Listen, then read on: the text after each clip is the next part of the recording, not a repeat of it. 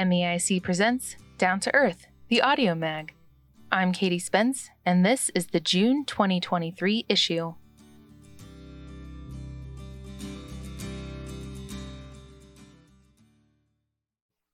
From a board member, written by Bruce Bender, read by Katie Spence. This fall, MEIC will be celebrating its 50th anniversary. During the last half-century, MEIC has stopped toxic mining projects and helped pass and defend strong pollution control laws. It has advocated for the transition from dirty coal to clean energy. The strong membership of thousands of Montanans has allowed MEIC to remain independent and to fight for what is right. This past legislative session only reinforces the key role that MEIC plays in protecting Montana's environment. MEIC is a bright light in the efforts to protect our right to a clean environment, and my time on the board of directors put me in a unique position to support that mission. When I retired from my job at the city of Missoula, my friend John Runquist encouraged me to join MEIC's board of directors. As I approach the end of my term now, I'm looking back on my 5 years of time on the board. This was my first experience being on a nonprofit board, and I've worked with nearly 20 board members during that time. Their generosity and commitment to MEIC has inspired and impressed me. Their backgrounds are diverse, but their cause to protect our environment is the common link. Similarly, MEIC's staff has been exceptionally dedicated to protecting our air and water and working towards a transition to clean energy. Their competence and efficacy in defending our rights to a clean and healthful environment have benefited all Montanans. MEIC's mission to mitigate climate change especially resonated with me. I have supported MEIC's efforts to contest Northwestern Energy's plans to expand its use of fossil fuels, including acquiring more of the Colstrip coal-fired power plant and construction of methane gas plants. When necessary, MEIC has taken legal action against Northwestern Energy. MEIC has also been involved in litigating the expansion of the sprawling Rosebud coal mine and the corrupt Signal Peak mining operation that supplies coal to overseas customers. It is critical that MEIC continues to be a leader in the efforts to reduce fossil fuel usage for energy production. During my term, the board worked intensively to achieve a smooth transition from Director Jem Jensen's retirement to creating co-director positions filled by Carrie Kimball and Ann Hedges, recognizing Ann's key leadership and Carrie's energy and experience.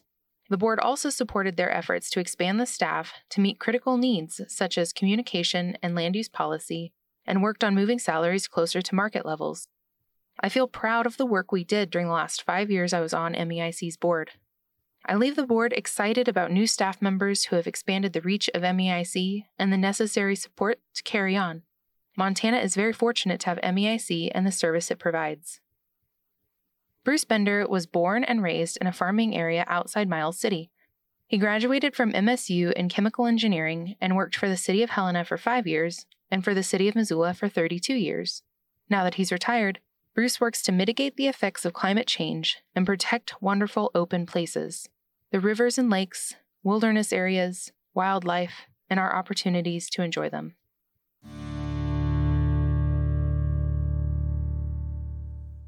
Yellowstone County Generating Station on hold, written by Ann Hedges, read by Katie Spence. In early April, a Yellowstone County judge ruled that the Montana Department of Environmental Quality, DEQ, had failed to comply with the law when it conducted a cursory environmental analysis of the impacts of a methane gas-fired power plant near Laurel. At issue was DEQ's air pollution permit for Northwestern Energy's proposed 175-megawatt gas plant on the banks of the Yellowstone River. DEQ was required to disclose the impacts of the project so the public could understand and comment on impacts to air quality, water, climate, the river corridor, neighboring landowners, public safety, and more. Unfortunately, DEQ ignored public concerns and failed to properly analyze a number of impacts the plant will have on the neighboring community and the environment. In his decision, the judge found that DEQ'd ignored very significant impacts that the plant would have on the climate and neighboring landowners. As required by previous Montana Supreme Court decisions, when a state agency fails to analyze and disclose such impacts to the public, the permit is voided until the agency conducts a proper analysis and allows the public to provide the agency with feedback regarding the impacts. The people who live near the proposed power plant many of whom are part of the Thiel Road Coalition, are rightfully concerned about how it will impact their lives, health, businesses, property, and Yellowstone River. The power plant will be extremely loud, light up the night sky along the banks of the river, pump toxic pollutants into the air, and add 770,000 tons of greenhouse gases annually to an already saturated atmosphere. This is an amount equivalent to the annual emissions of 167,327 vehicles. Yet, DEQ refused to analyze them or disclose the impacts that will occur. Montana's summers are already becoming hotter and drier, harming agriculture, resulting in catastrophic wildfires that impair public health and ruin tourist economies, and destroying habitat and fisheries. DEQ's failure to consider these significant impacts results in real-world harm. The judge issued a very narrow decision. He ruled that the 2011 amendments to the Montana Environmental Policy Act, MEPA, did not prohibit the state from considering climate impacts within Montana's borders, as the agency had argued. Instead, he said the plain language of MEPA still required the state to analyze climate impacts when conducting environmental analyses, but it limited those analyses to those impacts that are happening within the state. He said he did not need to determine whether the 2011 amendments were constitutional, since climate change needed to be considered according to the plain language of the statute. Northwestern appealed the decision, but DEQ has not yet. Both appear to be waiting for legislation to pass that is intended to exempt DEQ from having to consider climate as part of the environment. The only thing that is certain is that the court will need to determine whether our right to a clean and healthful environment includes a right to a healthy climate. It's hard to fathom a reasonable argument in which the climate is not considered to be part of our environment, and thereby protected under Montana's Constitution.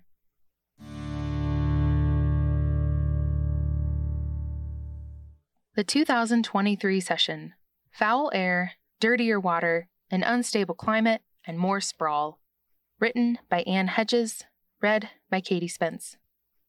A question: what do you get when you combine a disdain for science, a bully mentality, and a hostility toward anyone outside your inner circle? Answer: the 2023 legislature. We knew it was going to be bad. While it could have been worse, it was still terrible. Did the majority party knock on doors during the election and ask their constituents if they wanted more sprawl, increased pollution, dead fish floating on the surface of streams, foul air, increased forest fires, more intense droughts, and less public oversight of government activities?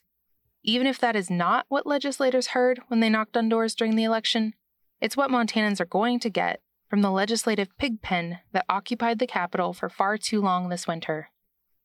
There were glimmers of sanity throughout the session that were easily overlooked due to the chaos and venom that was swirling through the halls of the Capitol. For instance, Senator Janet Ellis, a Democrat out of Helena, was able to overwhelmingly pass a bill to establish timelines for public information requests of state agencies. Keep listening for that article. The public cannot hold government accountable if it cannot see what government is doing. Montanans' constitutional rights to know and participate are foundational to our democracy, and this new law will help implement those rights. HB 188 by Representative Gary Perry, a Republican out of Colstrip, was amended after MEIC requested it be changed to permanently fund coal communities with coal tax trust fund dollars to help those communities deal with the decline of coal mining and transition to new economies. Many bad bills failed too. No constitutional amendments garnered enough support to be put on the ballot. Northwestern Energy's power grab to gain control of the electric transmission system went down in flames.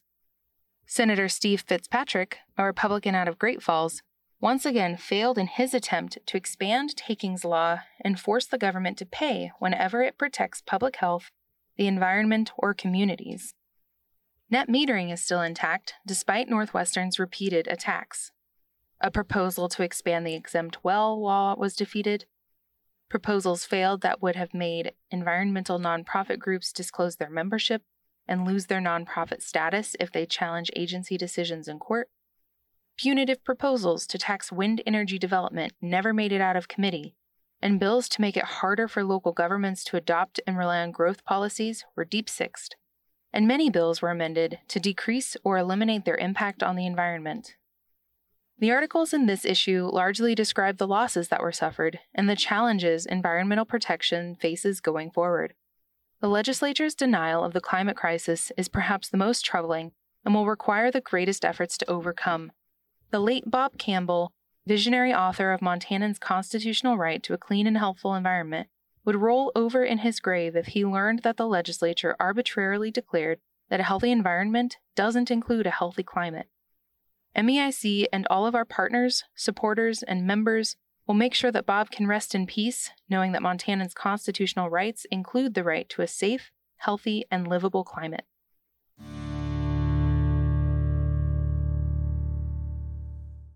Northwestern Energy secures title of Montana supervillain during rate case. Written by Ann Hedges, read by Katie Spence. How much should electricity bills increase for residences and small businesses? 11%? 18%? A whopping 28%? It seems every time we turn around, Northwestern Energy wants to raise our rates even higher. The Public Service Commission, or PSC, is currently deciding the size of Montanans' electric rate increase after holding a 2-week hearing in April. Each day of the hearing, members of the public gave the PSC an earful about the hardship that higher electricity bills are causing and the harm that would result if rates go even higher. Reminiscent of every movie supervillain, Northwestern executives have no shame about harming those who are already struggling to pay their electricity bills. Last summer, Northwestern Energy asked the PSC to approve a 25% rate increase for residential customers and small businesses.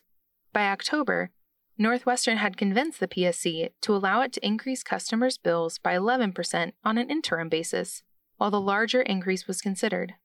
Over the winter, public anger at that increase was palpable. What the public didn't know is that the 11% increase was just a stepping stone to far higher rates. In a surprise announcement the week before the hearing, Northwestern said it had reached a deal with large industrial customers, such as refineries, cement kilns, etc., Walmart, and the Montana Consumer Council. The settlement proved the old saying that if you aren't at the table, you are on the menu. While the settlement was extremely vague on details, it was quite clear on who Northwestern thought should bear the burden of financing its mismanaged utility. And while Northwestern's announcement of the settlement claimed that residential customers and small business would see an 18% increase, it failed to tell the whole story. At the end of a frustrating first day of the hearing, MEIC's attorney, Jenny Harbine with Earth Justice, requested Northwestern provide a spreadsheet showing how much rates would increase under the settlement for each customer class compared to customer rates before the rate case. The PSC agreed to her request. Despite its reluctance, Northwestern provided those figures the next morning, which showed that the real increase for the average Montanans would be 28%. The 18% figure was just the amount above the interim increase the PSC approved in October. Long story short, the settlement was great for the settling parties. Large industrial customers would see no rate increase, and Walmart would see a small one. The lion's share of the rate increase would be shouldered by residential customers and small businesses. At one point in the hearing, Commissioner Randy Pinocci asked a witness whether it was fair to impose such a large increase on customers and no increase on ExxonMobil, despite the oil and gas company's record profits over the last several years. This is the largest rate increase in memory, yet the commissioners did not ask a single question of Northwestern's CEO. When Dr. Steve Running, climate scientist and Nobel laureate, spoke about the need for Northwestern to consider the climate crisis in its resource portfolio, the commissioners peppered him with questions about climate science, foreign countries' energy systems, and the environmental impacts of renewable energy. Perhaps nothing highlighted the failed leadership of Northwestern as much as the answer to a question from 350 Montana's attorney, Monica Trinnell. When she asked Northwestern's Director of Long-Term Resources, Blue Lefebvre, if he believed that human activity contributed to climate change, Lefebvre said he did not believe human activity was a, quote, major influencer in overall climate, end quote. If the person in charge of planning for Northwestern's future energy supply does not believe that its burning of coal and methane gas contributes to the climate crisis, then Montanans are stuck with a utility that is woefully ignorant of basic science and uninterested in the need to modernize the energy system. It gets worse. The 28% rate increase is just the beginning of what Northwestern has planned for your money. In the proposed settlement, Northwestern agreed to remove all of the riders in the rate case, which would have allowed it to charge customers for such things as the methane gas plant on the banks of the Yellowstone River near Laurel. In 2021, Northwestern sought pre-approval from the PSC to build the plant and charge customers, but it withdrew that request 5 months later. Then it tried to use the rate case to charge customers for the plant before it was built, but that was effectively withdrawn with the settlement proposal. Now, Northwestern says it intends to return to the PSC in 2 separate proceedings to request approval to charge customers for the new gas plant. In the fall, it will seek approval to charge customers some undefined portion of the plant's costs. This process, known as Power Costs and Credit Adjustment Mechanism, PCAM, is normally reserved for annual true-up costs between what the utility expected to spend in a year and what it did spend. The PCAM process is simply not designed to analyze and approve new power plants. When Northwestern decides to request another rate case in the future, it will include the remaining gas plant costs. Anyone concerned about the costs and impact of the plant will have to engage in 2 separate PSC dockets in order to learn what the actual costs of the plant will be, and to prevent unnecessary costs from being passed on to customers, resulting in all parties and the PSC wasting scarce resources trying to patch together the true cost of the plant. These cost increases don't even include the cost of Northwestern's proposed acquisition of a larger share of Colstrip, an old, dirty, and exceedingly expensive coal plant. Listen to our March episode of Down to Earth for more information about this. Simply put, most Montanans cannot afford this mismanaged, climate-denying utility. Yet the Montana legislature bent over backwards to give it almost everything it wanted, and never once asked what it was doing to keep costs down for the average Montanan. Let's hope the PSC shows a little more concern for their constituents.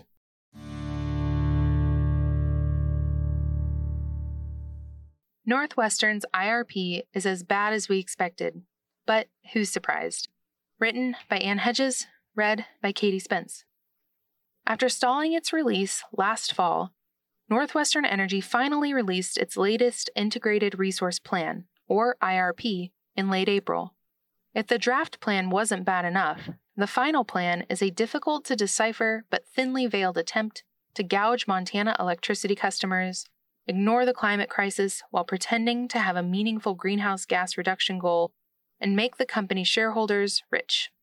Northwestern's desire is to become the only utility in the country trying to increase its reliance on expensive and outdated coal technology by acquiring a larger share of the expensive Colstrip plant. Let's just say the monopoly utility somehow managed to limbo under our very low expectations. While Northwestern clearly tried to hide the ball regarding its intentions for meeting customers' electricity needs for the next 20 years, a few things are clear. Northwestern only wants more fossil fuels, both coal and gas. It has no intention of reducing carbon emissions for at least a decade. It doesn't actually want renewable energy. It wants to continue to contemplate whether it should someday engage in energy efficiency and other demand-side management strategies. It continues to misrepresent the state of storage technology. It failed to disclose the serious risks facing the coal industry and the Colstrip plant in particular, and it failed to consider game-changing new federal programs when it comes to the cost of clean energy compared to fossil fuels. Once again, Northwestern has refused to consider combining storage with renewable energy, instead considering each separately as if they are unable to complement each other. It didn't consider the impacts of proposed rules that would require coal to pay its true cost, or how much coal prices will increase when the contract with the mine adjacent to the Colstrip plant needs to be renegotiated at the end of 2025. While Northwestern acknowledges, finally, that the future of the Colstrip plant is uncertain, it failed to consider how acquiring a bigger share of the plant from Avista would increase the risk to customers from relying even more heavily on the aging plant. It also didn't mention the increased cost of coal ash maintenance and cleanup from that larger share. The list goes on. While MEIC and others spend the next couple of months analyzing this IRP, We will keep you informed of what we find. The Montana Public Service Commission, PSC, will accept public comment on this plan in the coming months. Watch your email inbox and our website.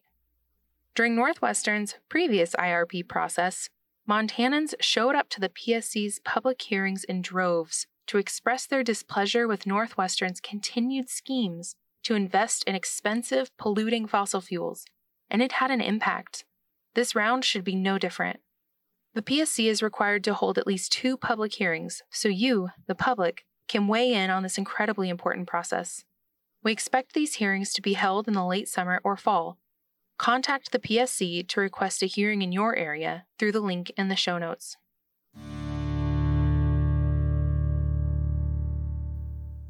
The legislature's last-minute attacks on constitutional protections. Written by Ann Hedges, read by Katie Spence. Late in the session, 2 bills were introduced to amend the Montana Environmental Policy Act, MEPA.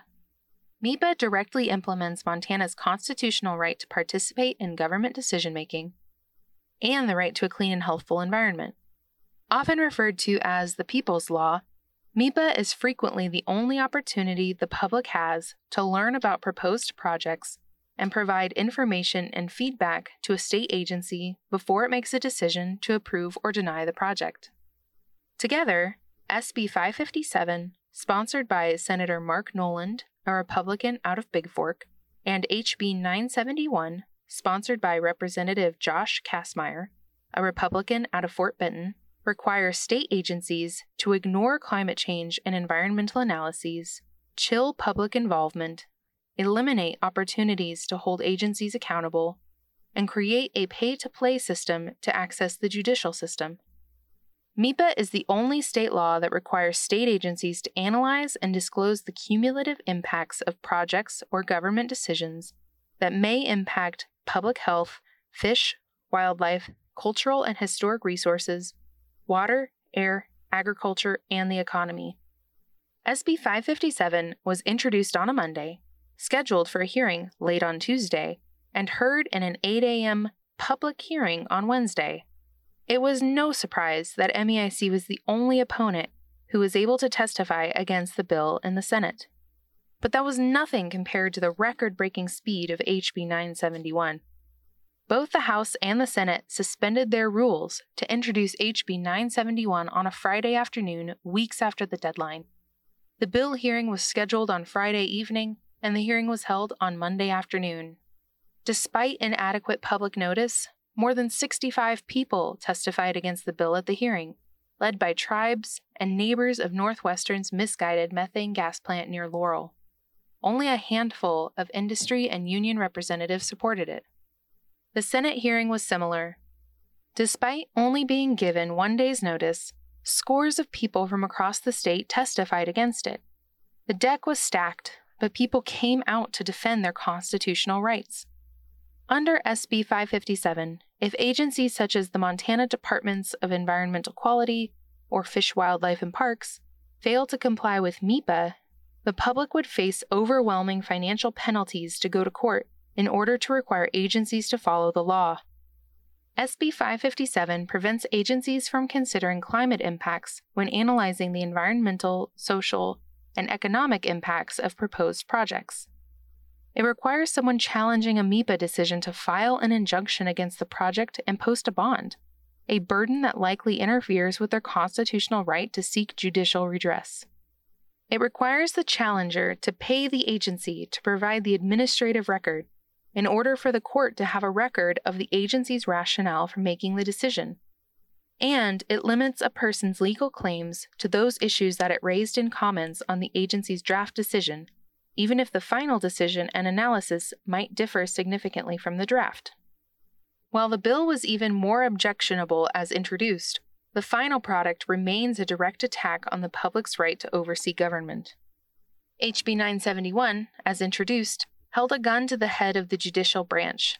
It originally said that if the Montana Supreme Court ever ruled that state agencies had to consider the climate impacts of projects in environmental reviews, then all coal, hard rock, and open-cut mining permits would be exempt from MEPA. That provision was removed on the House floor.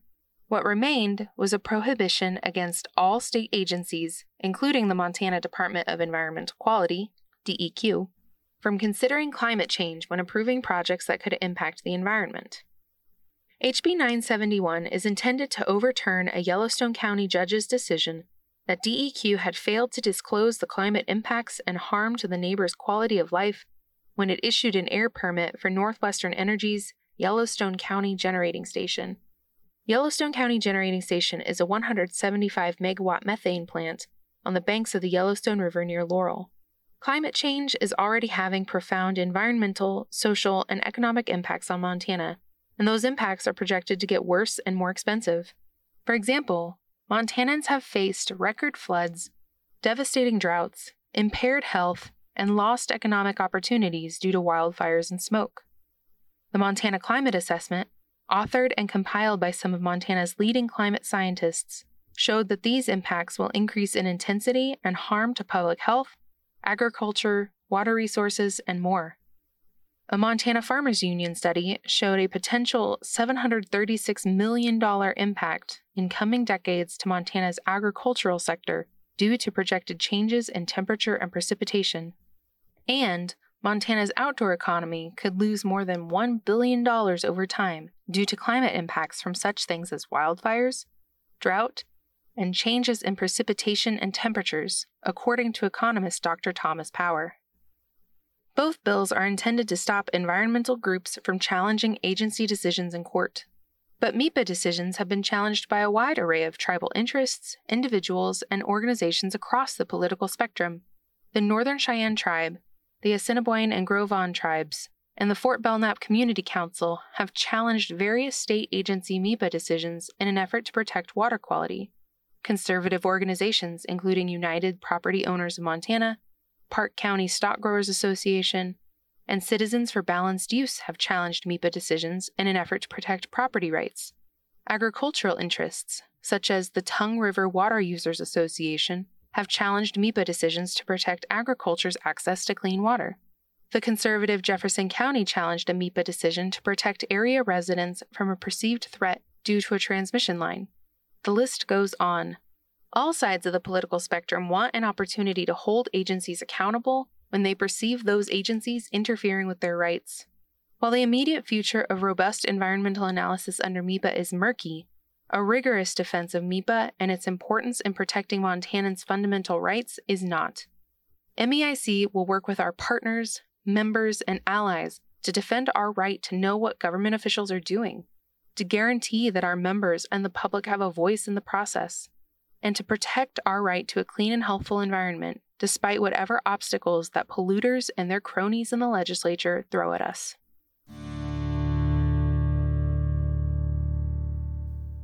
Clean energy at the legislature. Not good, but it could have been worse. Written by Ian Lund, read by Katie Spence. 2023 was a tough session for energy lobbyists in Montana. The Republican supermajority was committed to thwarting any energy progressivism and rolling back the few climate-friendly policies the state does have. While a dozen bad bills got through, 3 bills were defeated that would have been terrible for clean energy in the state. Clean energy. Despite attacks from pro-fossil fuel legislators, wind projects and rooftop solar made it through the session relatively unscathed. 2 bills, SB 97, sponsored by Senator Keith Regier, a Republican out of Kalispell, and HB 454, sponsored by Representative Gary Perry, a Republican out of Colstrip, tried to increase taxes on large-scale wind projects tenfold. Legislators wisely tabled these bills in the House and Senate taxation committees once it became clear that raising taxes on wind would effectively kill the industry and the revenue it produces for eastern Montana counties and agricultural producers. Raising taxes might increase revenue in the short term, but it could cost the state significant revenue in the long term if new projects do not get built. Rooftop solar also survived an attack. Representative Josh Kastmeyer, a Republican out of Fort Benton, carried several bad energy bills, including HB 643. This bill would have directed Northwestern Energy to study the costs of the rooftop solar net metering program and ask the Public Service Commission, PSC, to make a special rate class for solar customers that would effectively eliminate the benefits of the program. In a memorable hearing, Republican PSC Commissioner Randy Pinocci, speaking in his personal capacity, and former Republican House Energy Committee Chair Derek Skees spoke against this bill, decrying Northwestern's attempt to sideline a low-cost energy resource while asserting a need to build new power plants.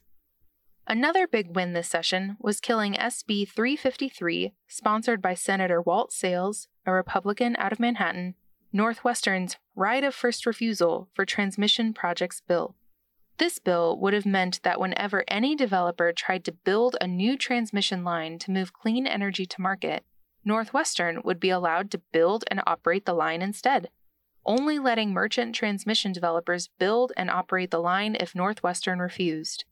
This would have greatly increased the costs to ratepayers by taking a competitive sector and handing it to a monopoly utility on a silver platter.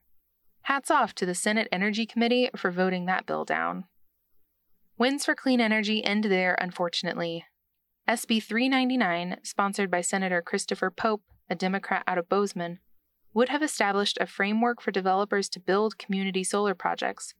Despite extensive support from developers, climate groups, and Montana residents, this bill was tabled in committee. Electric vehicles.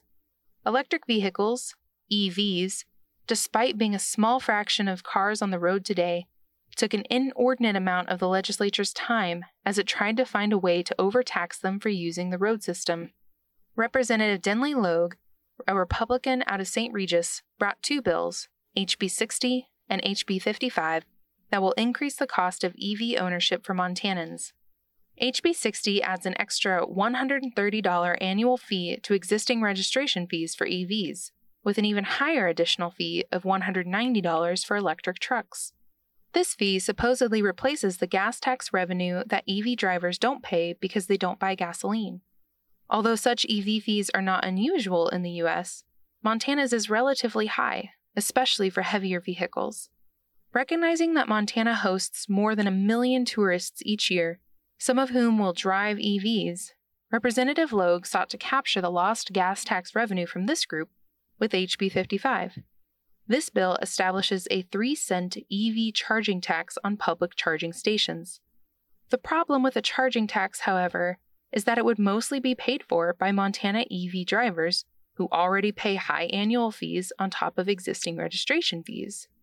Representative Logue's original solution to this problem was having the Montana Department of Transportation, MDT, remit the tax to Montana drivers.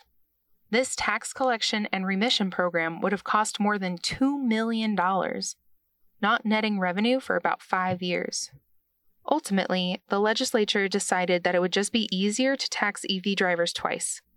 Instead of MDT administering and remitting the tax to Montanans, Northwestern Energy's lobbyist-turned-legislator, Representative John Fitzpatrick, a Republican out of Anaconda, amended HB 55 to make utilities the tax collector through electric meters and eliminate the provision that protects Montana EV drivers from double taxation. Additionally, his amendment gives utilities 1/4 cent of the 3-cent tax for every kilowatt hour of EV charging for their trouble. Once again, the legislature catered to its favorite customer gouging monopoly utility.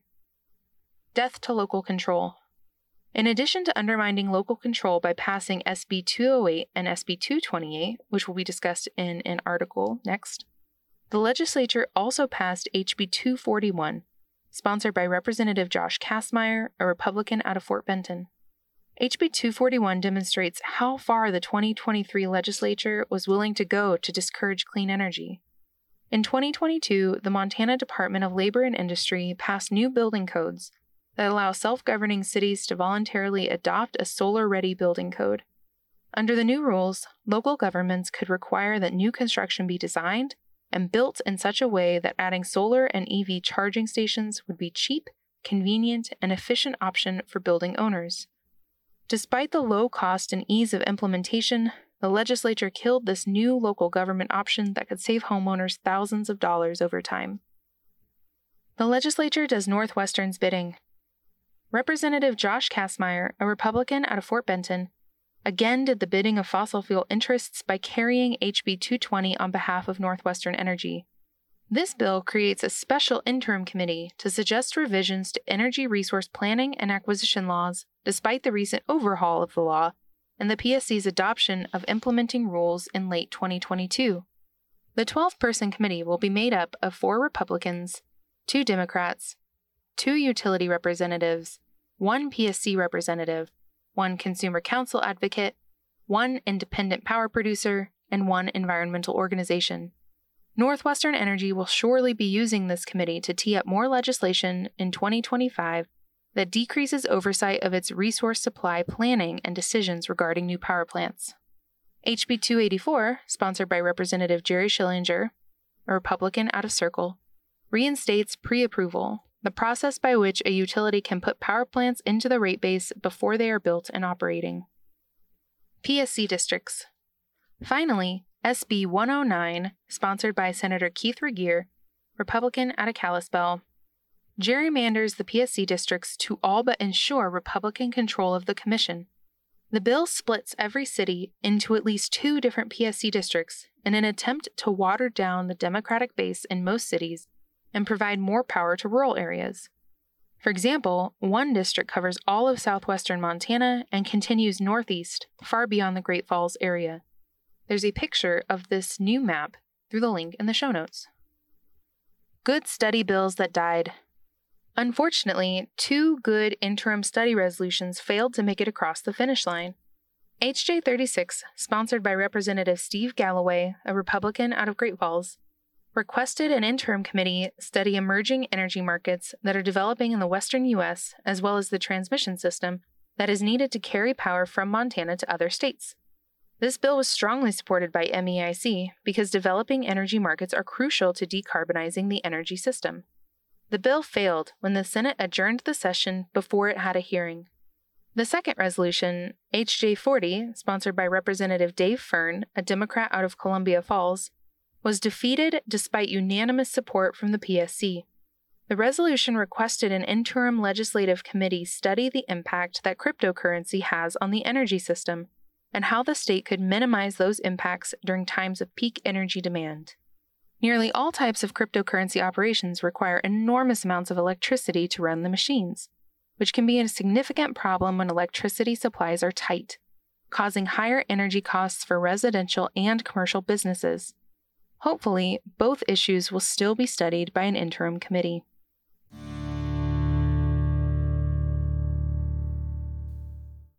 The legislature undermines local control for the fossil fuel industry. Written by Ann Hedges, read by Katie Spence. 3 bills stand out this session for their direct attacks on local government's authority to keep communities safe and healthy in the face of fossil fuel interests.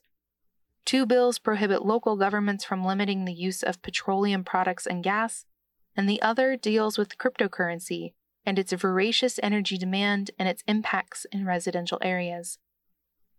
Propping up methane. Methane gas, often referred to as natural gas, is only natural when it remains underground. Once the gas is brought to the surface, the methane poses a risk to the health and safety of those living in the vicinity of gas systems. Once the gas is brought to the surface, the methane poses a risk to the health and safety of those living in the vicinity of gas systems. Methane is a highly volatile substance that warms the climate and releases harmful pollutants when it leaks or when it is combusted.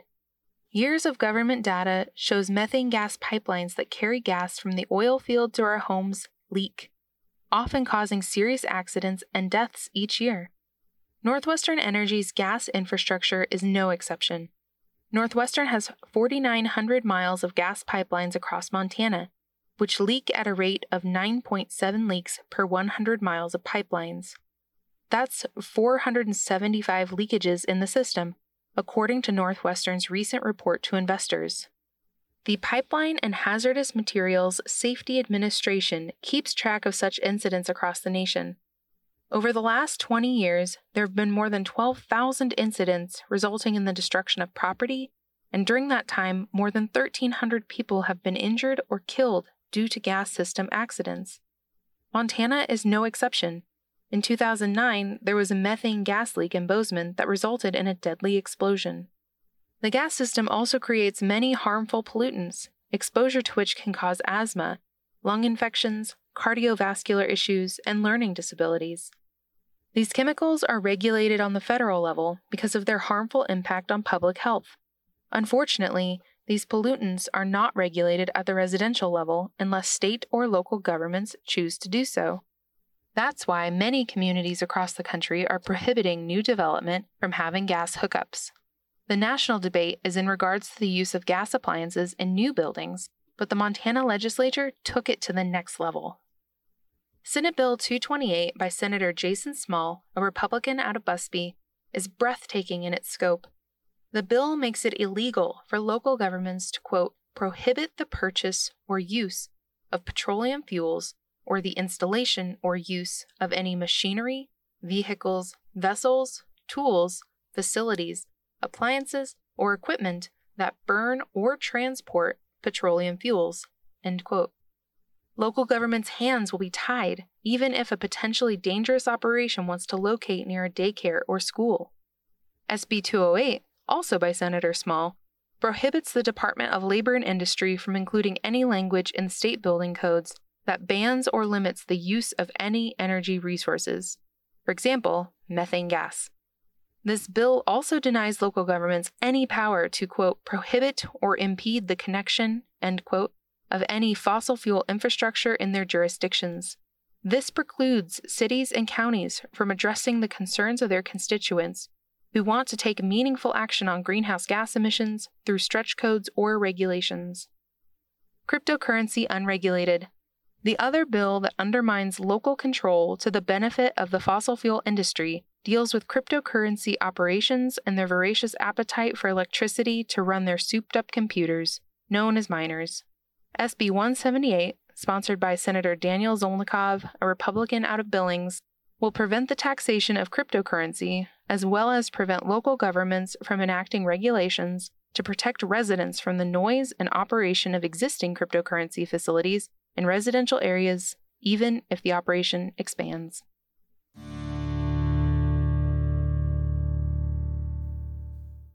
SB 232, A Good Step Towards Government Accountability, written by Durf Johnson, read by Katie Spence. MEIC frequently uses Montana's Constitution and laws in order to effect positive change. Beyond the constitutional right to a clean and healthful environment, Montanans are also guaranteed the right to participate in governmental decision-making and to inspect government documents. These rights are part and parcel to MEIC's work in holding the government and industry accountable for impacts to our environment. MEIC has successfully used Montana's robust Right to Know law on countless occasions and is one of the lead organizations in defending and championing this right. However, one of the major problems associated with this constitutional right and corresponding set of statutes is that, until recently, the government did not have to provide public documents by an established deadline. Instead, the government had to provide documents in a, quote, timely, end quote, manner, an ambiguous and subjective term which often led to large delays in receiving critical information that would have, for example, assisted the public in better understanding a potential permit approval in advance of a comment deadline or public hearing.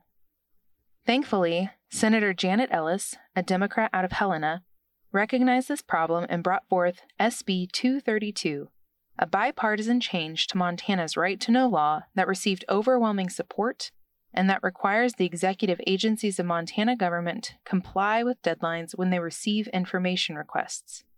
5 days for easy requests, 60 days for more complex requests. This accountability tool will help to assure that Montanans receive information within a period of time that is appropriate and useful. More often than not, the timely receipt of public documents is a critical component of public engagement and understanding. A delay in access to documents diminishes our right to know and participate. MEIC would like to thank Senator Ellis for her tireless work in getting this legislation passed, as well as her decades of work on behalf of Montana, our Constitution, and our environment.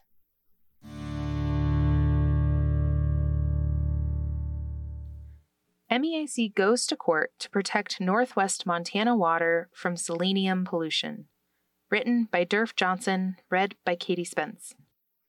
Massive metallurgical coal strip mines in British Columbia's Elk Valley, owned and operated by Teck Coal, are causing pollution runoff from the mine sites into adjacent waterways, including dangerous levels of selenium. Ultimately, this pollution enters the Kootenai River, which flows into Montana and forms Lake Koocanusa. Over the past decade, selenium levels in the Kootenai River and Lake Koocanusa have continued to rise, impacting Montana's world-class fishery. The Bullock administration recognized the problem, and its Board of Environmental Review, or BER, conducted a rulemaking which established a site-specific selenium standard of 0.8 micrograms per liter for Lake Koocanusa in an attempt to address the problem. These rules were the product of a multi-year effort among state agencies, tribes, and local organizations, and finalized in December 2020. Enter Governor Greg Gianforte. Governor Gianforte appointed a majority of the newest members of BER, who overwhelmingly represented current and former industry lobbyists and employees. Fox, meet hen. The new BER responded to a Teck Coal petition to throw out the standard by conducting a short process known as a stringency review, where the review is compared to federal standards to determine if it is more stringent. If so, the state must justify that increased stringency. The Montana Department of Environmental Quality, DEQ, even with a Gianforte-appointed director, strongly disagreed with the attempt to roll back selenium standards and opposed the change throughout the BER process. Nevertheless, BER sided with Teck, ruling that the selenium standards were invalid and DEQ had to conduct a new rulemaking. Setting aside the serious substantive problems associated with this BER ruling, it is also well outside BER's jurisdiction and statutory authority to order DEQ to revise the selenium rule because the 2021 legislature passed a bill by Senator Dwayne Ankney that eliminated BER's authority to make rules. In fact, the order issued by BER went so far as to prompt DEQ to file a lawsuit in Montana District Court against BER for ordering it to revise the standard. DEQ is essentially arguing, correctly, that it alone has the jurisdiction and authority to conduct a rulemaking and cannot be ordered by BER to do so. To rephrase, what we have is an administrative body which serves administratively under the DEQ, being sued by its own department. An executive agency of Governor Gianforte suing a Gianforte-appointed board. What a cluster. Unfortunately, DEQ has only challenged the authority of the BER to order DEQ to conduct a rulemaking, not the underlying finding by BER that the site-specific selenium standard was more stringent than federal law. Based upon this failure, MEIC and our partners have also taken BER to court to challenge both BER's faulty directive to DEQ and BER's determination that Montana's selenium standard is more stringent than federal law. Importantly, the U.S. Environmental Protection Agency, EPA, has established a national selenium standard of 1.5 micrograms per liter that states must comply with in order to protect beneficial uses of waterways. However, EPA also recognized that the one-size-fits-all standard would not be appropriate for all settings and developed a process whereby states could establish site-specific standards that would be protective of beneficial uses of water. This EPA-developed and sanctioned process was used by Montana to establish the 0.8 micrograms per liter standard. BER simply compared one number to the other in making its determination, and did not evaluate or consider EPA's full suite of water quality protection tools. The real head-scratcher in all of this is that Montana doesn't stand to benefit at all in rolling back the selenium standards. All of the jobs and tax revenue are located in Canada, and Montana is just at the end of Teck's pollution pipe. The legal challenge against BER was filed in May in Montana's first judicial district court in Helena. MEIC is represented by Earth Justice in this suit, and joined by the Clark Fork Coalition, Idaho Conservation League, and Idaho Rivers United.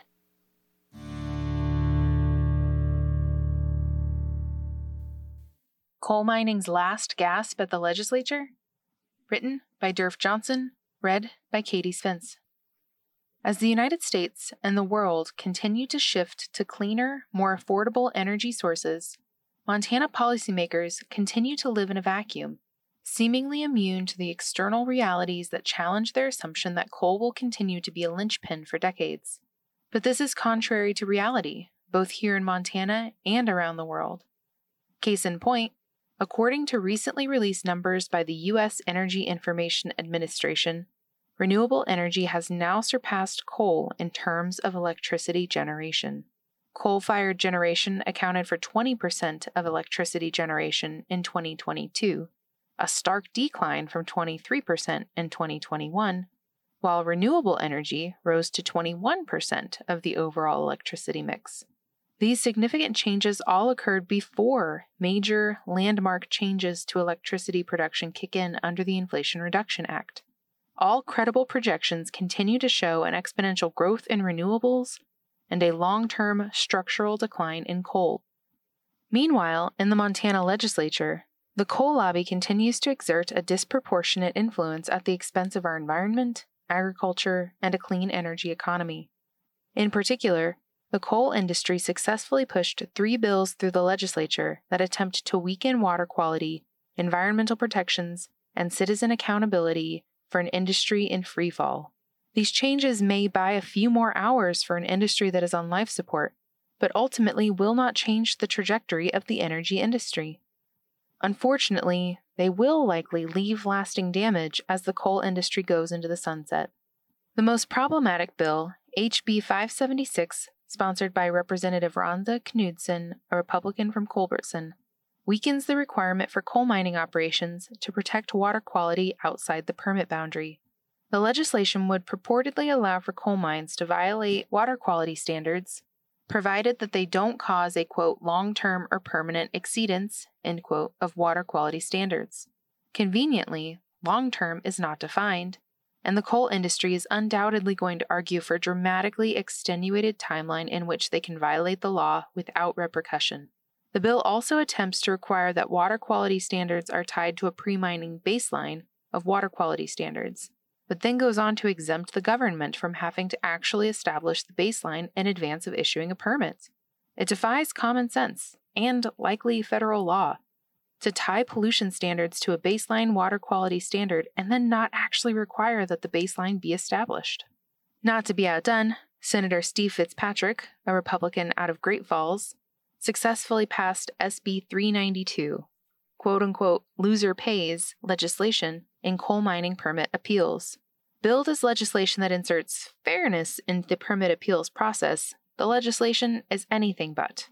If a party, for example, a nonprofit or a landowner, should lose a legal challenge against a coal company, the party would potentially be required to pay the attorney's fees of the adverse party. While this may seem like an issue of fairness on its face, this legislation actually means to prevent any legal challenges from being brought against coal companies for their bad behavior.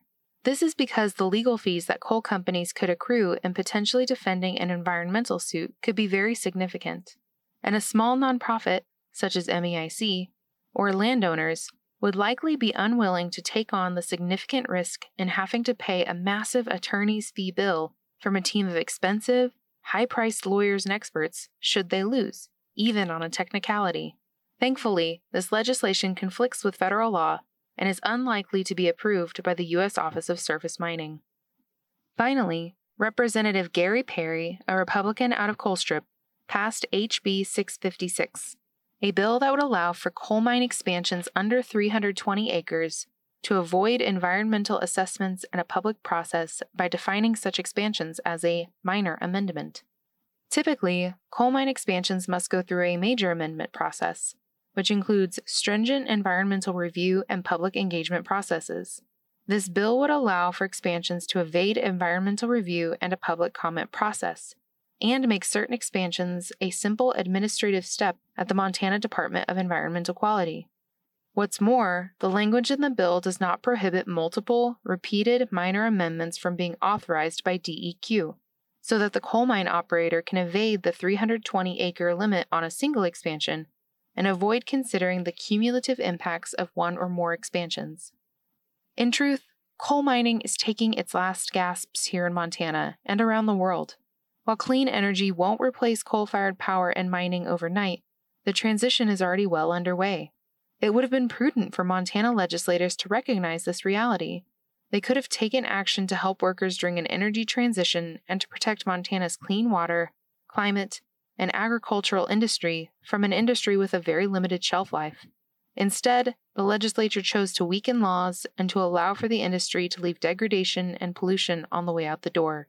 Maybe, just maybe, 2025 will be a different story.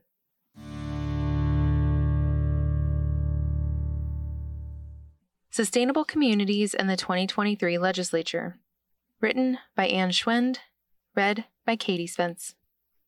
Montana's accelerated growth spurred a record number of bills at the 2023 legislative session. Unfortunately, the primary focus was how to build more homes quickly, not sustainably. MEIC's work on sustainable communities means we lobbied on bills that don't have an overt connection to environmental issues, but their implications are significant for water resources, energy efficiency, habitat, and climate impacts. Many bills this session focused on the idea that if the government gets out of the way, regulatory reforms, then developers can build large, custom homes at will and free up less expensive homes for everyone else. This concept of trickle-down housing does little to solve the crisis that Montana is currently facing. The gap between affordable homes and median wages just doesn't line up. With median household incomes in Montana around $57,000 and median home prices in many of Montana's cities exceeding $400,000, housing is unaffordable for most Montana residents. Not only that, but the number of people moving to Montana is not slowing down. Skirting subdivision environmental reviews. Proponents for expediting development advocated to greatly reduce, eliminate, or outsource local or state agency oversight of subdivision review to purportedly reduce bottlenecks and address the housing crunch. While there is always room for improvement, expanding the loopholes, such as in HB 642, or exemptions for family transfer, such as in SB 158, or exempting more development from environmental review, as in SB 152, doesn't guarantee home affordability. Fortunately, HB 642, sponsored by Representative Casey Knudsen, a Republican out of Malta, did not pass, but the other bills have been signed by the governor. These other bills, SB 158 and SB 152, were sponsored by Senator Jason Ellsworth, a Republican out of Hamilton, and Senator Forrest Mandeville, a Republican out of Columbus, respectively. Truly affordable homes are built within proximity to regulated public services, for example, sewer, water, and existing roads, where residents can readily access community amenities, not on 1-acre parcels in subdivisions outside of town. Zoning reforms. Another popular approach was zoning reform, particularly in fast-growing municipalities. Zoning reform can have huge impacts on where and how housing is built, and can mean the difference between climate-friendly infill, utilizing existing infrastructure, or climate-damaging sprawl, relying on septic systems and individual wells, which increases the strain on electricity, habitat, and water resources. A number of bills targeted increased density in urban areas, including allowing accessory dwelling units, or ADUs, multifamily housing, or mixed-use developments. As an environmental organization, MEIC supported some of these bills, but it was difficult to find a comfortable balance between supporting zoning reform that would allow increased density near existing public utilities and overriding local decision-making. Comprehensive planning. The Montana Land Use Planning Act, SB 382, sponsored by Senator Forrest Mandeville, a Republican out of Columbus, was one of the biggest bills of the session in regard to changing land use planning processes. This bill is the result of a self-selected interim working group led by the League of Cities and Towns with input from the Local Government Interim Committee. It excluded participation by environmental interests, which resulted in a number of serious flaws in the bill. The concept behind the bill is to fundamentally change the way communities approach the planning process, trying to create a robust public process at the outset, and then treat zoning and subdivision review as an administrative process after the community has identified appropriate growth densities, types, and locations. MEIC supported the bill when it was first introduced. However, as the bill wove its way through the legislative committees, counties were exempted. This meant that the bill no longer applied to those areas most subject to sprawl, and that would most benefit from increased planning. This and other problematic sections regarding public notice and participation during the subdivision review phases raised serious concerns. Despite attempts to amend it, the bill passed, and select cities will have up to 5 years to comply. So there will be time and, hopefully, room for improvement. Paving the way for housing. Affordable housing was one of the most common reasons cited by those who supported pro-development bills. If a bill could be loosely tied to affordable housing, it was a free-for-all. In the end, the number of bills passed that will directly or indirectly reduce the cost to homeowners or renters was woefully disappointing, with most of the remaining ideas piled into HB 819, sponsored by Representative Paul Green, a Republican out of Hardin, like an overloaded wagon as everyone scrambled to leave town in the last few moments of the session. While some of the individual pieces that were strapped onto HB 819 may be helpful to increase the supply of housing, few of the original affordability provisions were included in the final bill. HB 825, sponsored by Representative Mike Hopkins, a Republican from Missoula, the Montana Home Ownership Means Economic Security, or HOMES bill, was a failed attempt by the governor to provide $200 million in targeted infrastructure investments. Eventually, HB 819 was amended to incorporate $107 million for infrastructure and a minimum density requirement of 10 units per acre. HB 819 also made $56 million available through newly established community reinvestment organizations as revolving loans for down payment assistance on deed-restricted properties for low to moderate income households. Finally, there was a bipartisan effort that added $50 million into the Cole Trust Multifamily Homes Program to support affordable housing projects. There are a number of bills introduced to provide loans, tax rebates, or credits to support existing and new housing developments.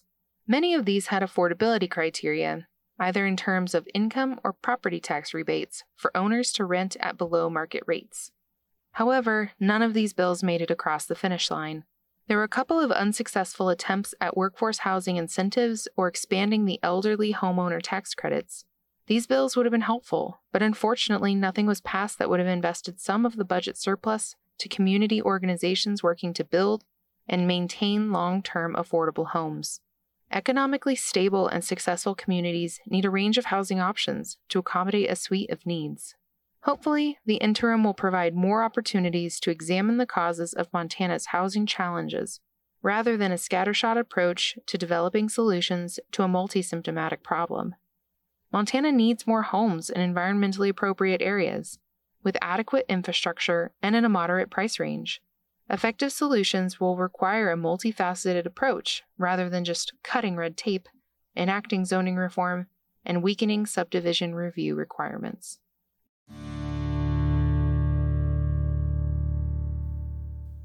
(2023) MEIC Voting Scorecard. How did your legislators do this session? MEIC's legislative voting record has provided objective, factual information about the most important environmental legislation of all members of the Montana Senate and House of Representatives for every session since 1974. This year's legislative scorecard includes critical votes on fossil fuels, land use planning, water quality, climate change, environmental policy, and clean energy.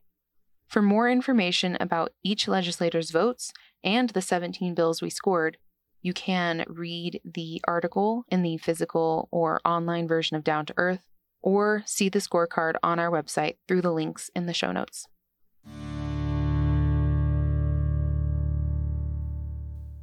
Inside and Out. Member Advocacy during the 2023 session. Written by Katie Spence and Melissa Newts. Read by Katie Spence. It's MEIC's first session with a fully dedicated advocacy team, and what a difference it makes.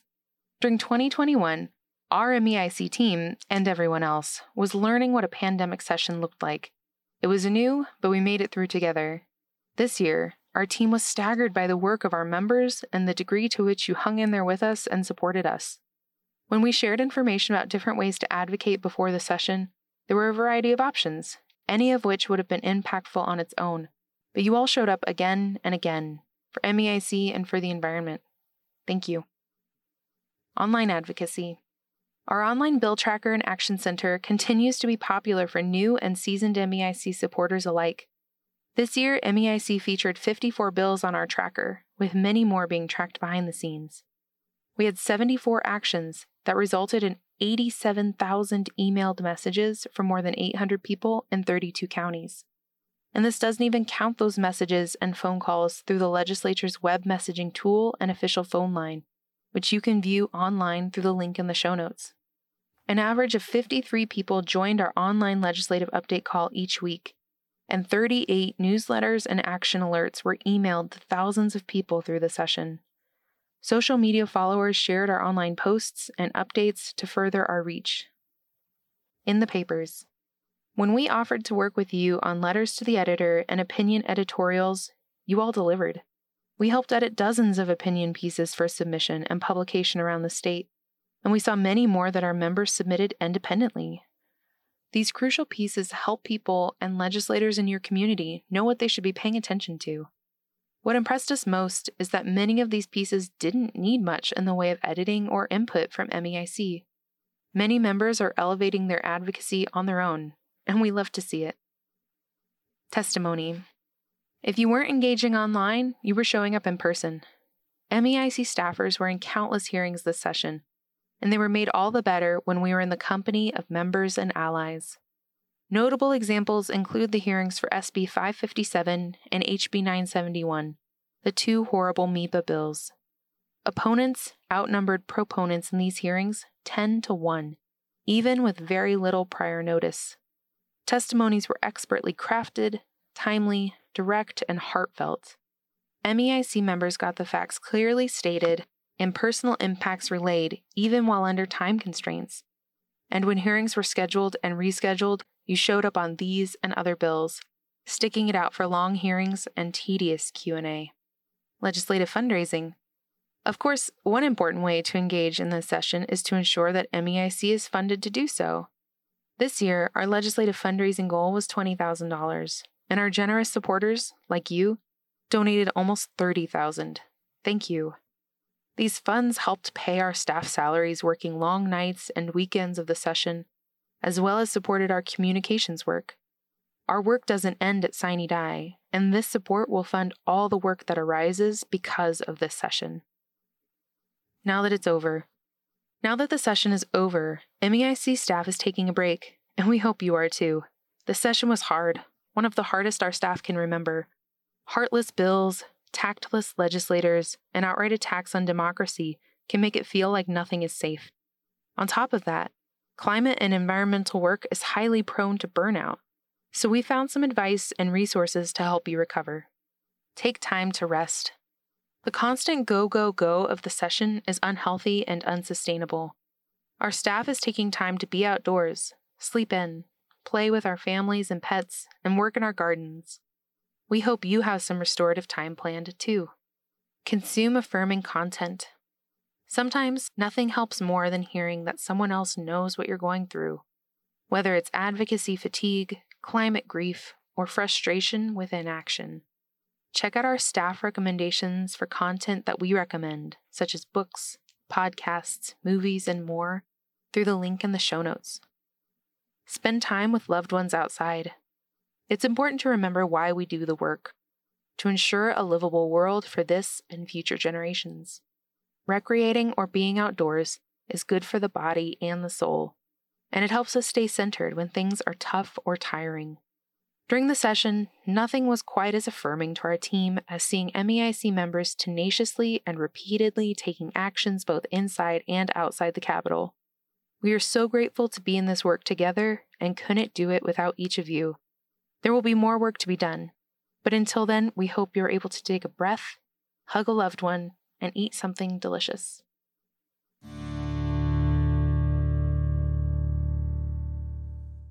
Housing is an environmental issue.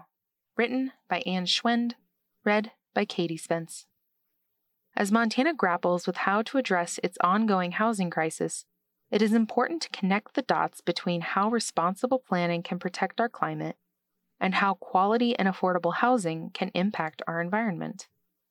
there are environmental costs of developing homes and communities at greater and greater distances from city centers, work, schools, and utilities. Cities should be designed to accommodate and safely house more people in less space, which helps conserve community resources and maintain open space, wildlife habitat, and clean water. Low-density sprawl is expensive to build and maintain, increases carbon emissions, requires more energy, and has a direct impact on the right to a clean and healthful environment for all Montanans. What's infill and how is it a climate issue? As an environmental organization, MEIC's priority is to discourage sprawl while simultaneously supporting incentives to appropriately increase infill and density in urban areas. Infill can be a controversial topic because it refers to increasing the amount of people living in urban spaces. This often manifests as adding apartments, accessory dwelling units, or ADUs, or multifamily units, like duplexes, in areas traditionally filled with single-family homes. Some who support climate action might be uncertain about infill, as they worry about how it may impact the character of their neighborhood and property values. Not only is infill sometimes resisted by existing neighborhoods, some developers feel that restrictive municipal zoning regulations and smaller project sizes can make the return on urban investments less attractive. In addition, the lack of available housing stock and building locations has pushed many workers to move to more affordable areas outside existing urban centers, often requiring them to commute into work. Accommodating a growing population while maintaining open space and providing homes for people to live closer to work is vital for reducing sprawl, decreasing vehicle emissions, and building sustainable communities. When new homes and buildings are built on undeveloped land, there are cascading consequences. Roads must be created and maintained. Sewer, water, and electricity infrastructure must be increased, or homes will have to rely on wells and septic systems. School buses must venture out farther. Residents increasingly rely on automobiles, and wildlife habitat and farmland is lost. Low-density sprawl increases emissions and is a strain on taxpayers, electricity transmission, and water and wastewater management. Carving out small parcels of land for green acres style living outside of cities creates challenges in the wildland-urban interface, including infringing on wildlife habitat and increasing wildfire risk, changing the hydrology of our valleys, and consuming valuable farmland and open space that is important for the future stability of our ecosystems. Sprawling into the hinterlands is not an ecologically sustainable growth pattern. Once it is developed, it is extremely difficult to go back. Thus, it is critical to consider the cumulative economic, social, and ecological costs of spreading out and how to encourage more development to occur within existing urban areas. What one community does or does not do in terms of zoning reform impacts a larger area than just what has been zoned, creating a statewide problem that may require a statewide solution. MEIC is a strong advocate of local decision-making, but if some of the most impacted and fastest-growing communities do not have the political will to adapt zoning reforms to allow for increased density, then new homes will be built on the outskirts or in bedroom communities.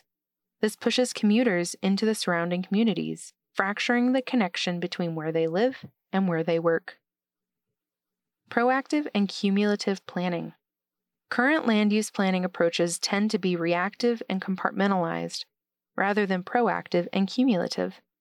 Cities and counties are required to have growth policies and update them every 5 years, but these plans can become outdated if they aren't updated regularly, and neighboring jurisdictions don't coordinate. In most cases, cities and counties each have their own planning departments, creating a piecemeal approach to many fast-growing regions rather than a coordinated vision for long-term sustainable development practices. In counties, subdivision review often occurs as each project is proposed, the level of environmental scrutiny and public involvement dependent on the number of proposed lots in a project.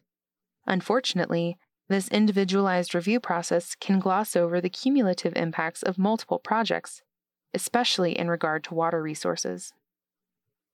How housing fits in. MEIC's long history of working on energy issues has always included a focus on energy efficiency, affordability, and generation. Residential buildings are a key component of how Montana can take meaningful climate action and ensure that its residents have safe, comfortable, and affordable places to live. Buildings account for almost 1/3 of global carbon emissions. In the U.S., 43% of total energy use is for heating and cooling buildings, and the residential and commercial sectors are responsible for about 13% of greenhouse gas emissions. It's critical that buildings are designed to be as energy efficient as possible from the start. Energy-efficient building codes and regulations help reduce energy use in new and renovated buildings. Requirements for improved insulation, energy-efficient windows, and better HVAC systems can reduce the amount of energy used in a building. In turn, this results in lower energy costs over the lifetime of a building or home, and reduced indoor air pollution and climate-changing pollution. Quality and affordable housing, located in urban areas, represents an intersection between environmental advocacy and equity that is vital for Montana. With a better understanding and more comprehensive approach to planning, Montana can work towards sustainable communities that are good for people, wildlife, water, and the climate.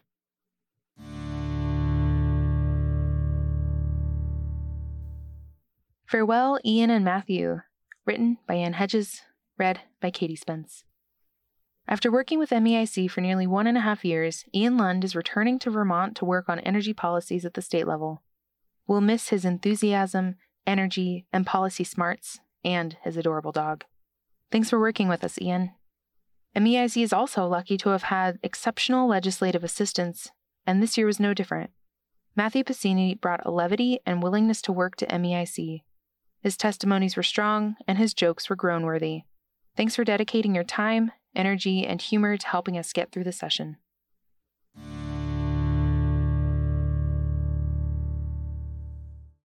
EPA rules to limit coal's impacts: the good, bad, and mediocre, written by Ann Hedges, read by Katie Spence. The U.S. Environmental Protection Agency, EPA, is finally releasing draft rules to rein in the numerous harmful impacts of coal-fired power plants, such as the Colstrip plant and the Hardin Generating Station. 4 newly proposed rules will help ensure that the price of coal reflects its true cost on public health and the environment, including the climate. 2 of these may impact Montana. However, these are proposed rules that still need to go through the public participation process, congressional opposition, and the courts. So how soon they will have an impact, if ever, remains to be seen. But they are all a step in the right direction, even if some are weak or contain serious flaws. Greenhouse gas emissions. The first rule would limit greenhouse gas emissions from all coal and some gas-fired power plants. These power plants are the largest stationary sources of greenhouse gas emissions, which remain stubbornly high despite overwhelming knowledge of their dangers. EPA unsuccessfully tried to regulate these emissions under President Barack Obama, and President Donald Trump's EPA adopted a fake rule, which was struck down in federal court. Now it's President Joe Biden's turn, and his proposed rules are just a baby step in the right direction. The rules, which aren't expected to be finalized until mid-2024, would immediately apply to any new coal-fired power plant or methane gas-fired power plant over 300 megawatts. Existing power plants would face a phased-in approach starting in 2030. The rules are incredibly complex and contain many tiers for compliance that are based upon time, technology, and annual operations levels. Unfortunately, the rules rely heavily on each state developing its own plan to implement them for existing sources, such as the Colstrip plant. Each state will have 2 years after the rule is adopted to create a state compliance plan. These plans will certainly be a serious point of contention in states such as Montana, where state agencies have a long history of ignoring science, technology, and sometimes federal law when it comes to fossil fuels. 200 gigawatts of existing coal plants would be subject to the new regulation, which is based on when the plant will retire. If a plant is slated to retire before 2032, it will face no regulation. Approximately 70 gigawatts of coal-fired capacity fits under this category.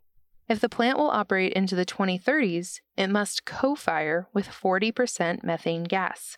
If a plant is scheduled to operate into the 2040s, such as the Colstrip plant, then 90% of the carbon dioxide emissions must be captured and sequestered underground. All of these standards change if the plant operates at a very low level. That is, the rules are weaker if a plant operates less than 20% of the time or 50% of the time.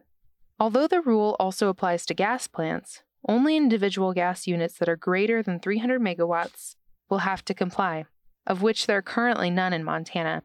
Even if the plant is larger than 300 megawatts overall, as long as each unit is less than 300 megawatts, the entire plant is exempt from the rule.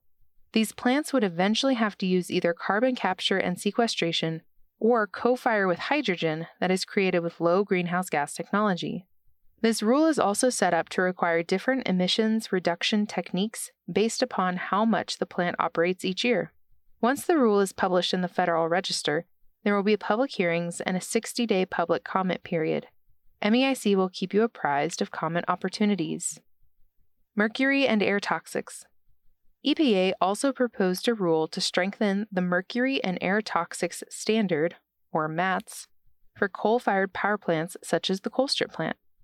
Coal-fired power plants emit many different types of hazardous air pollutants, including mercury, antimony, arsenic, beryllium, cadmium, chromium, cobalt, lead, manganese, nickel, and selenium. EPA is proposing to strengthen the standard for non-mercury metals from 0.03 to 0.01 pounds per million BTU. Importantly, EPA is also requiring all facilities to prove they are complying with the rule by installing continuous emissions monitors, or CEMs. All plants would have to be in compliance within 3 years of EPA finalizing the rule.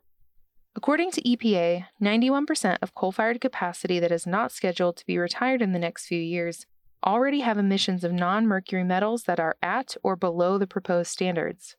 Some plants, such as the one in Colstrip, have already installed CEMs, but they have successfully prevented regulators from being able to use the monitors to determine whether the plant is in compliance at any time. This rule will allow the state and the public to use the monitors to verify the plant is in compliance at all times, instead of the existing system where the plant only has to demonstrate it is in compliance once each quarter.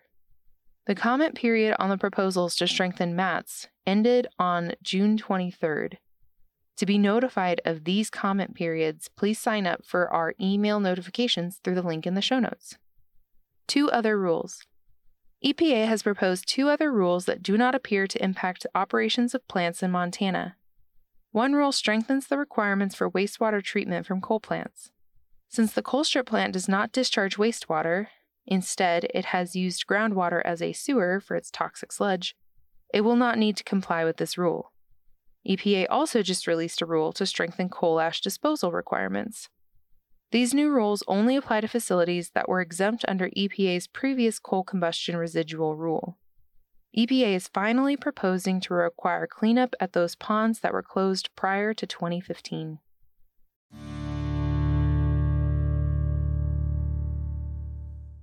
Pulling at the Threads of Injustice. Written by Carrie Kimball. Read by Katie Spence. Quote, "It feels surreal to be sending an email about Down to Earth right now, but I'm sending it anyway." End quote. MEIC's Communications and Engagement Director Katie Spence wrote this email in late April, and it arrived while our staff was watching MEIC's Ann Hedges eloquently, systematically, and joyfully deconstruct climate denial ignorance during a legislative committee hearing on HB 971. Earlier that day, House Republicans voted to censure Representative Zoe Zephyr, a Democrat out of Missoula, for her criticism of their legislation that would harm transgender youth. At every level this session, from denying 11,000 Missoulians their representation in the House, to preventing Montanans from challenging agency decisions that ignore climate through bills like SB 557 and HB 971, to sloppily rushing the legislative process in a way that stifled public input, we witnessed a power grab and an attack on our rights to participate in decision-making that impacts us. It's worth remembering that power grabbing and silencing voices are not the tendencies of political movements with the moral high ground and a vision for the better world. They are more often the death rattles of a rotten culture on the wrong side of history. I think I speak for all of the staff in saying we felt disheartened at times, but also fiercely determined to keep advocating for the protection of Montana's air, water, land, climate, and the health of our communities. I'll never forget that hearing for HB 971. So many fantastic MEIC members, supporters, partners spoke up, despite the short notice, with conviction and eloquence about the harms of the bill. Seeing our community in action during the committee's questions was a joy-sparking inspiration. Our community of change makers and rabble-rousers keeps showing up and making their voices heard. I was reminded that in the aftermath of the session, we'll be picking ourselves up, dusting ourselves off, and beginning the next phase of work. Guess what? We're going to sue them. We might have lost that vote on HB 971 due to a biased supermajority, but we're only getting started. Ursula Wolf-Roca, an educator, writer, and political organizer, observed poignantly on chaotic situations such as the end of Montana's 2023 legislative session, saying, quote, "It can be overwhelming to witness, experience, take in all the injustices of the moment. The good news is that they're all connected. So if your little corner of work involves pulling at one of the threads, you're helping to unravel the whole damn cloth." End quote. We can't do it all, but we can each do our part. I'm so grateful to each of you for plucking away at the threads of injustice in your corner. It certainly inspires me to keep doing the same in my day-to-day. Whether it's by writing and creating art, advocating for the rights and freedom of marginalized communities, providing care, or educating, together we can unravel the tapestry of harmful legislation before us that does not serve us.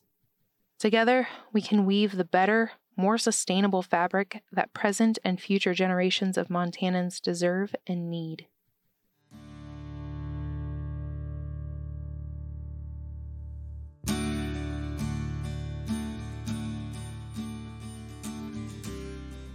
Please check the show notes for more information on how you can take action on the topics in this issue.